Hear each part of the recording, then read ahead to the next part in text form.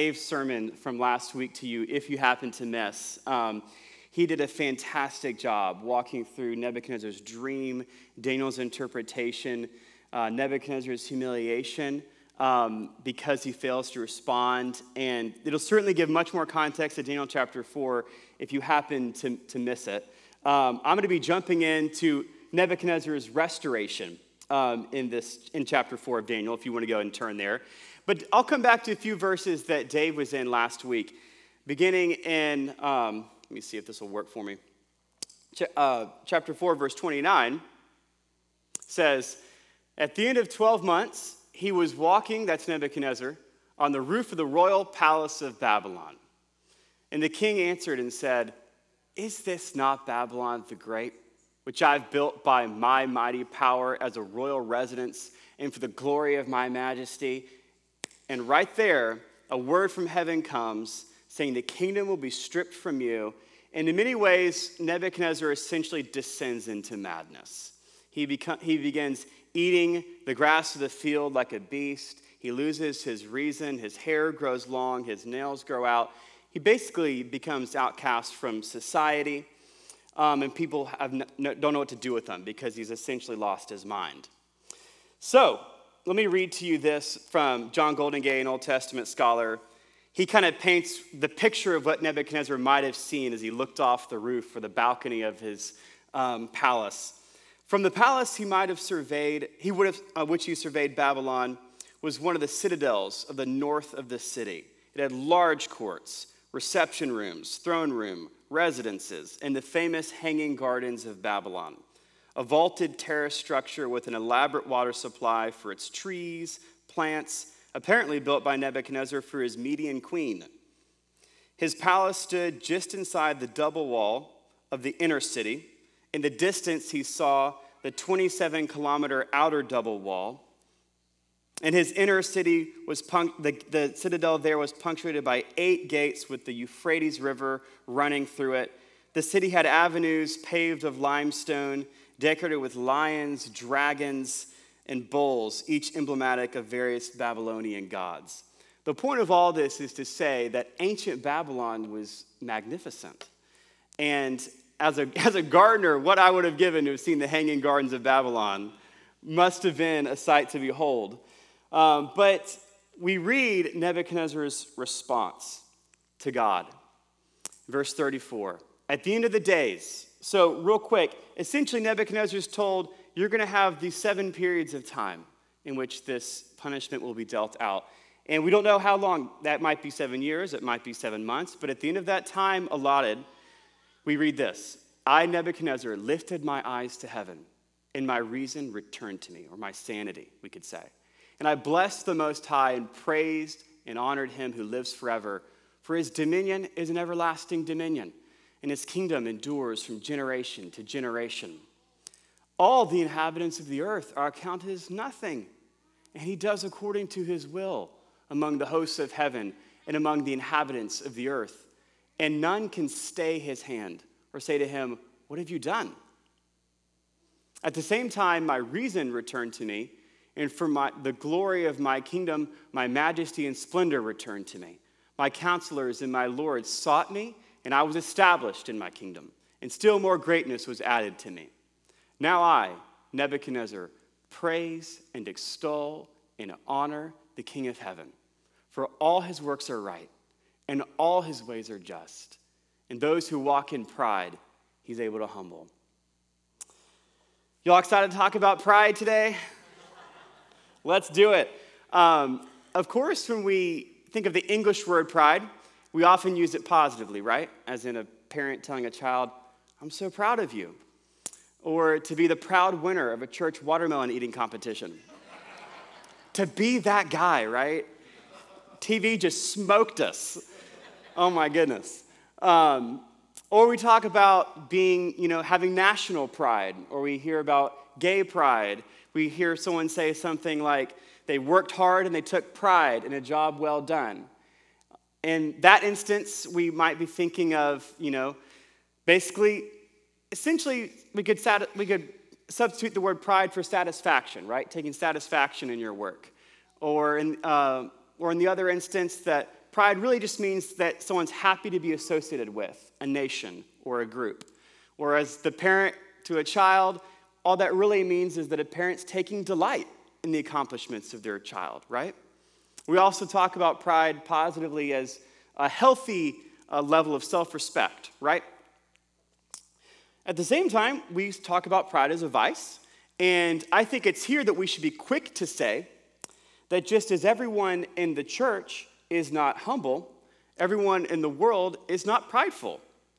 I know many unbelievers who are not prideful. They're humble. They're quick to listen. They don't have an inflated view of themselves.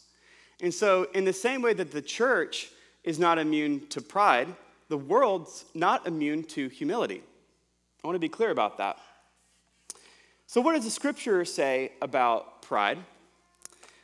Well, there is only one instance in the Bible in which the word pride might be used positively, and that's coming to us from 2 Chronicles 17:6 for you Bible nerds out there. But other than that, unless I'm missing something, and that's possible, of course, the Old and New Testament only really speaks of pride as a vice and as a sin and a great enemy to your soul. That's what it does. So what is pride? As a sin, pride's a difficult word to define in some ways. Pride is maybe best defined by the way it manifests itself and the things that it produces in us. Simon Chan says this: pride manifests itself in self-sufficiency, exaggerated ideas of one's own virtues, abilities, or importance. It puts others down in order to exalt the self. It produces presumption, a false estimate of oneself, ambition, an inordinate love of honor and authority, and vanity, an inordinate desire to be well thought of. So, when we ask the question, how did Nebuchadnezzar display pride? You know, there's the immediate context, which is the pride of Nebuchadnezzar in chapter 4. If we kind of look at, from a narrative approach, his pride's been on display for multiple chapters now. We can go back to chapter 3, and this is after Shadrach, Meshach, and Abednego emerge unscathed from the fiery furnace. We read this: and the satraps, the prefects, the governors, and the king's counselors gathered together and saw that the fire had not any power over the bodies of those men. The hair of their heads was not singed, their cloaks were not harmed, and no smell of fire had come upon them. Nebuchadnezzar answered and said, "Blessed be the God of Shadrach, Meshach, and Abednego, who sent his angel and delivered his servants who trusted in him and set aside the king's command and yielded up their bodies rather than serve and worship any god except their own. Therefore, I make a decree. Any people, nation, or language that speaks anything bad, anything against the God of Shadrach, Meshach, and Abednego shall be torn limb from limb, their houses laid in ruins, for there's no other God who can rescue in this way." Okay, on this. Do you guys know what a power move is? A power move is a quippy saying or a tactic meant to give you the edge in a social setting. Online comedians Hamish and Andy collected some of their favorite power moves from their fans. I'm going to read to you some of them just for fun. All right, ready? Power move. Whenever you walk out of a room, select an individual and say, "I'm leaving you in charge." Power move. I like this one a lot. Using finger quotations when referring to someone's job title. Look, I know you're the floor manager, but power move. When someone sneezes more than twice, wait for them to sneeze again before saying firmly, "That's your last one." Power move. When you sit down to eat, ask someone at the table whether or not they've washed their hands. That's actually like one of my greatest fears, is that someone's going to ask me if I washed my hands or not if I hadn't. All right, power move. When you're at a crosswalk, anticipate the green man and start walking before it goes off. Then turning to those behind you, say, "All right, guys, follow me." That's one that I would totally try, because it's like, these are strangers. I'll never see them again, you know. All right, guys, follow me. Like, it's over after that. All right, last power move. When you're meeting someone for the first time that you've been told about, say to them, "Oh, I thought you'd be taller." That one's a little bit mean. They're actually all kind of mean. All right, so although it's no joke, Nebuchadnezzar's royal decree that he'll rip off the limbs and burn down the homes of anyone who says anything mean against their God is totally a power move. That's all it is, right? Because when God delivers these three men from the fiery furnace, Nebuchadnezzar's got to think fast in order to save face and reassert his dominance in the room. Because everyone's standing around, Shadrach, Meshach, and Abednego, just gaping at the fact that they don't even smell like smoke. And you've got all these people, the satraps, the prefects, the governors, the king's counselors, the most important people in Nebuchadnezzar's government are there, beholding this. And Nebuchadnezzar had promised death by furnace to anyone who didn't bow down to his golden image. And now here they are. And so Nebuchadnezzar is forced to acknowledge the power of their God because he has no choice. But then he immediately follows it up with, "Hey, guess what, guys? If anyone says anything bad against their God, I'll rip off their limbs and burn down their homes." Yeah, right? So that's what we have. It's not humility. He doesn't repent after chapter 3 by any stretch. That comes only in chapter 4. So what kind of pride does Nebuchadnezzar display? Well, going back to chapter 2 and 3, which we've already talked about in this series, we see the pride of arrogance with the dream and the image. Just with his decree of deliverance after the furnace, the pride of superiority. And in chapter 4, his statement from the balcony or from the roof, as it were, "Look at this great city that I've made by my hand for my glory." The pride of self-sufficiency, I'd say. And it's the pride of self-sufficiency that cuts the deepest. In many ways, this is that aspect of pride that humanity seems to be universally guilty of. None of us in this room are exempt from it. At some point, we all look down from our balcony, as it were, on the pleasing things of our life and take credit for them. I know for me, I'll congratulate myself for what I perceive to be the good choices that I've made, but not just the good choices I've made, but the good choices I've made contrasted by the bad choices others have made. Or I'll pat myself on the back for having worked through what I perceive to be bad thought patterns and identify others who are stuck, I think, in those bad thought patterns. It's like I'm aiming for the trifecta of pride, superiority, and self-sufficiency and nailing it. All the while, my blind spots have got to be painfully obvious to all. Romans 12:3 says this, "For by the grace given to me, I say to everyone among you, not to think of himself more highly than he ought to think, but to think with sober judgment." To think with sober judgment. I've found myself expressing profound gratitude to God for the goodness that he's put in my life, and the next day, standing up, looking down, and saying, "Look what I've built." And I think we all do that, right? Look at my hanging gardens. But the gospel of Jesus Christ destroys all our balconies and brings you to the earth. And it's there you realize you were never more than 100 feet off the ground anyway, far beneath the King of Heaven. And it's in the dust that you and I are made ready for the work of grace. That's why Calvin once said this, "If you ask me concerning the precepts of the Christian religion, first, second, third, and always, I would answer humility."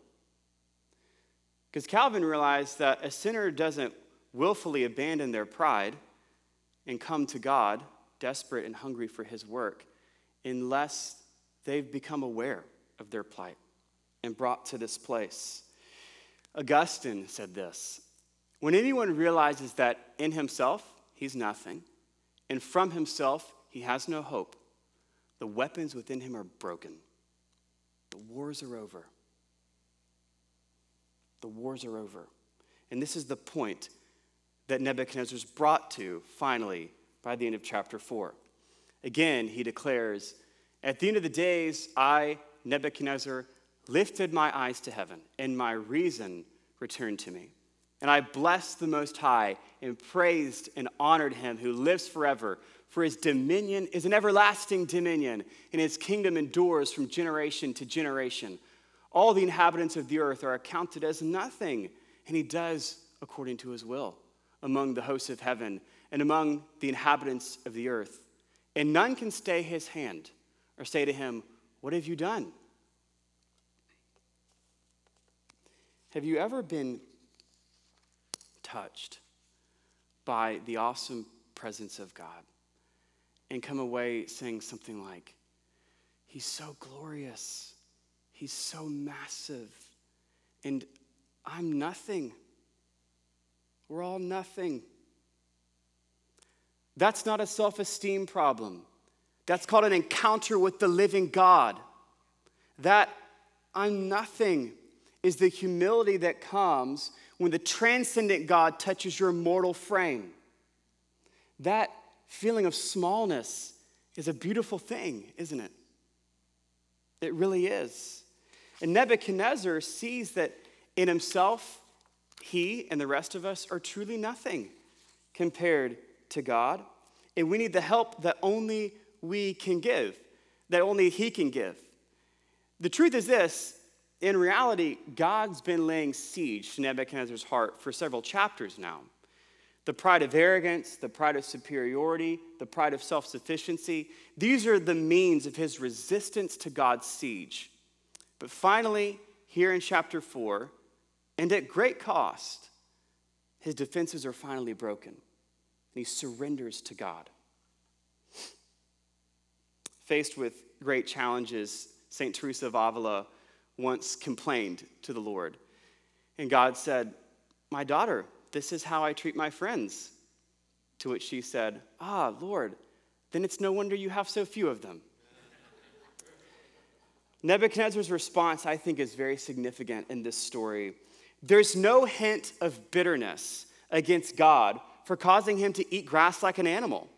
There's no, "God, that's gross. How could you? Is this really the depth to which you'll sink to get my worship? Is that the kind of God you are? You're abusive, you're egotistical," or whatever other kind of accusation might lie under the surface for us when we hear a story like this in the Bible. No. Instead, Nebuchadnezzar's response is, "I, Nebuchadnezzar, praise and extol and honor the King of heaven. All his works are right. All his ways are just." It's amazing, really, when you think about it. I mean, Scripture seems to suggest that Nebuchadnezzar knows he's never been more in his right mind than he is here today in worship before the Lord. I mean, have you guys experienced that dynamic where you're in worship, whether in a church setting like this or in the stillness all by yourself? You behold the King of heaven, the one whose dominion is an everlasting dominion. And it's as though you've never been more sane. I mean, I can't tell you how many times I've just felt that in the place of worship, of beholding. Last week, Dave explained that Nebuchadnezzar is urged by Daniel in many ways. Nebuchadnezzar, respond.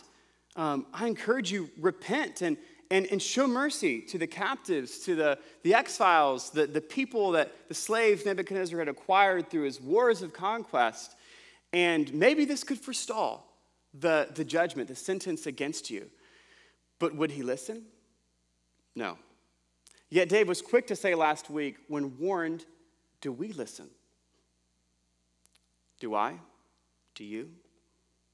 And I can't answer the question for you. I know as I think about my spiritual autobiography, as it were, there's many times that my pride simply made me unteachable before God.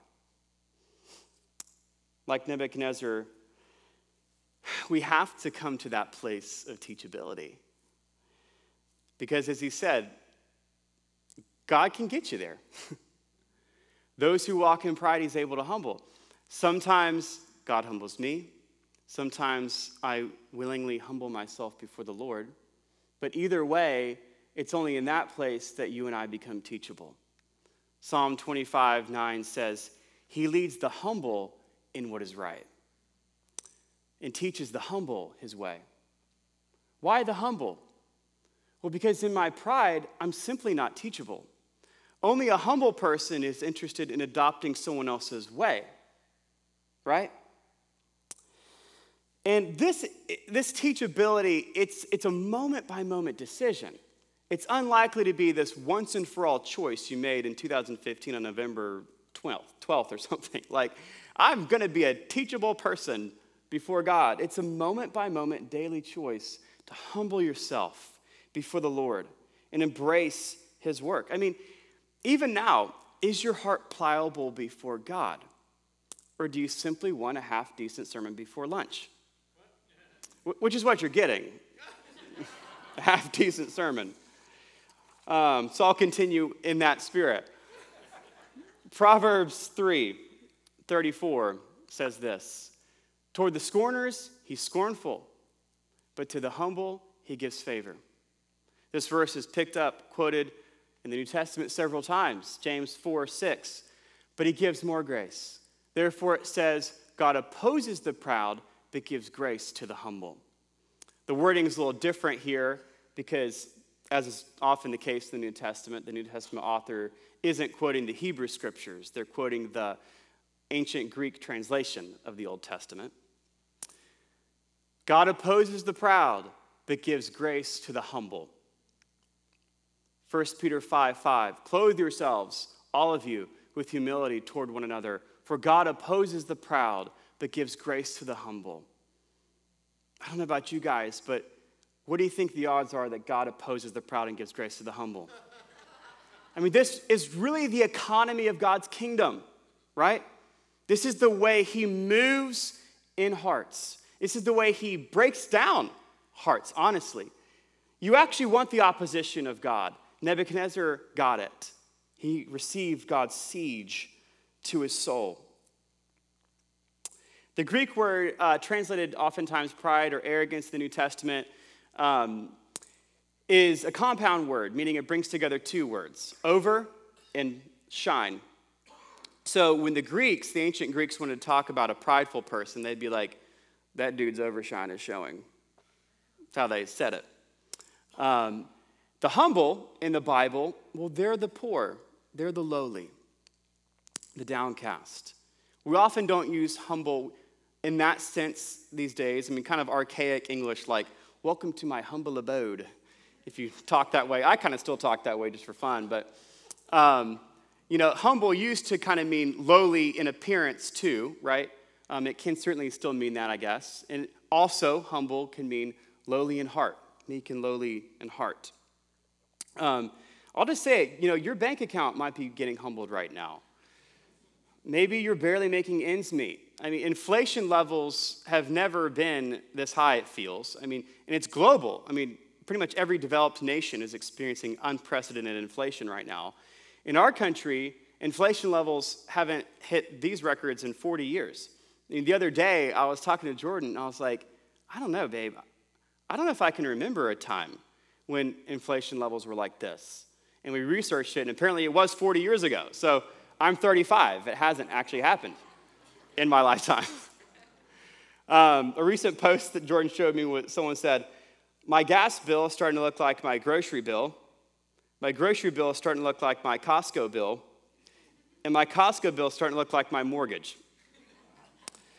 And so maybe you're sitting here today and you're saying, Gabriel, I'm just trying to hold on. I'm not looking down with pride on my life.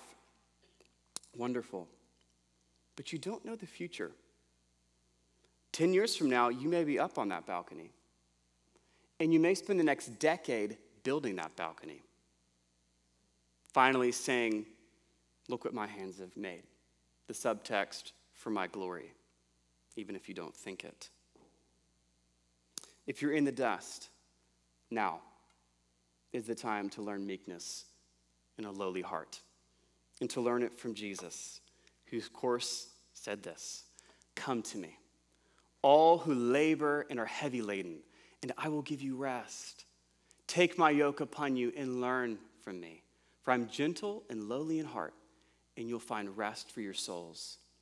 The Greek verb methete is the word learn, which is connected to the noun methetes, which is the word in the New Testament for disciple. A disciple is a learner, which implies humility, which implies you have something to teach me. You're the master teacher. You're the rabbi. I'm the learner. Teach me, Lord. And Jesus saying, learn some stuff from me. Learn gentleness. Learn meekness.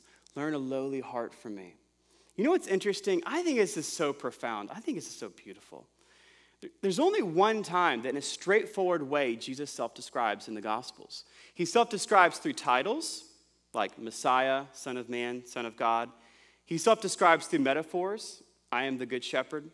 But the only time Jesus in a straightforward way says, you know what, I'm like this, is here. The one time Jesus in a straightforward way says, what he's like, it's this. I'm a meek and lowly guy. I'm a gentle guy. I'm a lowly-hearted man. I think that's so profound. I mean, we might have thought the one time Jesus, self-describes, you'd be like, I'm judgmental. I don't know, whatever people think of Jesus. I don't know. But I'm a meek person. I'm a gentle man. I'm a lowly-hearted man. Learn it from me. Learn it from me. In many ways, I realize how countercultural all this may seem. Christian psychologist Robert C. Roberts and Paul Watson say, we rarely see therapists, this is kind of out there just in secular therapy, commending meekness or mercy or purity of heart or hunger and thirst for righteousness in the strategies for psychological well-being. By the way, Jesus' Beatitudes.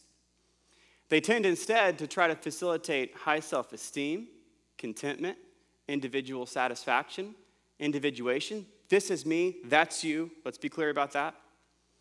And a sense of empowerment. And I'm not against any of these things as such. Self-empowerment's not a bad thing. Being clear about my emotions, your emotions, a good thing. Individual satisfaction, sure, great. Contentment, yes, yes, please. High self-esteem, yes, yes, please. But we have strayed from the mark when that becomes the litmus test for wellness.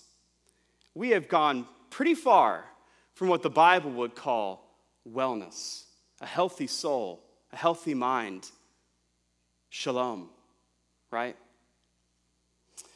So, I think of just simply the fact that meek and lowly aren't exactly buzzwords in our time. You can imagine someone, tell me about your date. What was he like? Well, he was meek. Meek? I think you can do better. What are you talking about? At the same time, we should be clear. There's lots of good research out there on the dangers of narcissism or how to find signs to discover whether your boss is a narcissist. Check. I knew he was a narcissist. Or if your fiance is a narcissist. Whatever the post might be going around. All that's great. Actually, it's really good. I'm making fun, but I mean it. And there's lots of great TED Talks on the value of humility. My point is this, is Christians are by no stretch the only people talking about pride and humility. And we should know this. So in the Bible, humility includes resisting vanity, arrogance, superiority, but it doesn't stop there. Humility in the Bible includes openness to others, openness to being wrong, not having an inflated view of yourself, but it doesn't stop there. Biblical humility at some point must arrive at the prayer, you are God, and I am not. You're self-sufficient, and I'm not. Having seen your glory, I'm nothing. And then come the winds of grace. And there's no salvation apart from grace. There's no sanctification apart from grace. There's no growth in Christ's likeness apart from grace. For God opposes the proud, but gives grace to the humble. Which is why C.S. Lewis famously said, pride is the complete anti-God state of mind. There's this story of an ancient desert monk named Macarius, who at one time was accused of seducing a young woman, which completely tarnished his and her reputations. Although he was innocent, he refused to defend himself. And then he took this woman in, who was now destitute, and provided for her needs, which only confirmed everyone's suspicion that he was in fact guilty. After some time, the truth came out, thus vindicating Macarius. But he fled in order to avoid the praise that was coming his way. And this sounds excessive to us. We might think, show some self-respect, dude. Defend yourself. I mean, I would. We probably would, right? But before we judge them too harshly, you should know the ancient saints in these stories, they saw pride for what it was, as an anti-God state of mind, and not simply a bad habit. I want to come closer to their position on these things, honestly. Julian of Norwich, I've been reading her. She's a medieval mystic lately. Fun fact about Julian, actually, is she is the first female author that we know of in the English language. This is probably not a picture of what she looked like. It's a representation, our best guess. She said this, just as God's love for us does not fail because of our sin, he does not want our love for ourselves and for our fellow Christians to fail. We must feel naked hatred for sin and unending love for the soul as God loves it. Then we shall hate sin as God hates it and love the soul as God loves it. Julian would ask, why do you hate the very thing that God loves? I mean, if asked the question, don't you want to love the things that God loves? All of us would answer yes to that, right? Why then do we draw the line at ourselves? Right? God loves your soul. Love it too. Love the things that God loves. I think this is so beautiful. She encouraged what she calls a natural love for oneself to be united with a humble self-accusation, which as I see it is very similar to what Paul means when he talks about sober judgment, that we not think of ourselves more highly than we ought to. But God doesn't want your self-love to fail any more than he wants your neighbor love to fail. Both the objects of God's love and affection. He wants that. And for Julian, there's nothing matters more than what God wants. I mean, I've just been so touched reading her writings, over and over and over again. I can't tell you how many times you read the words, God wants, God wishes, it's his will, it's his desire, he takes pleasure in, he doesn't take delight in, over and over and over again. I mean, Julian was a woman who was just consumed with what God wants. It's just so beautiful. He wants us to long for this. He wants us to believe him when he tells us. He desires us to be absorbed in. God wills that you receive it with joy. It's his wish that we see and know, as well as what God doesn't want, will, desire, take delight in. Dripping off every page is the assumption that God's will is of infinite value in that it is to be treasured. Nebuchadnezzar maybe hasn't arrived at the point where he's treasuring God's will, but he does come to accept it. Verse 35, all the inhabitants of the earth are accounted as nothing, and he does according to his will among the hosts of heaven and among the inhabitants of the earth. Let me go ahead and invite the worship team forward, and I also want to go invite prayer ministry teams to come forward as well.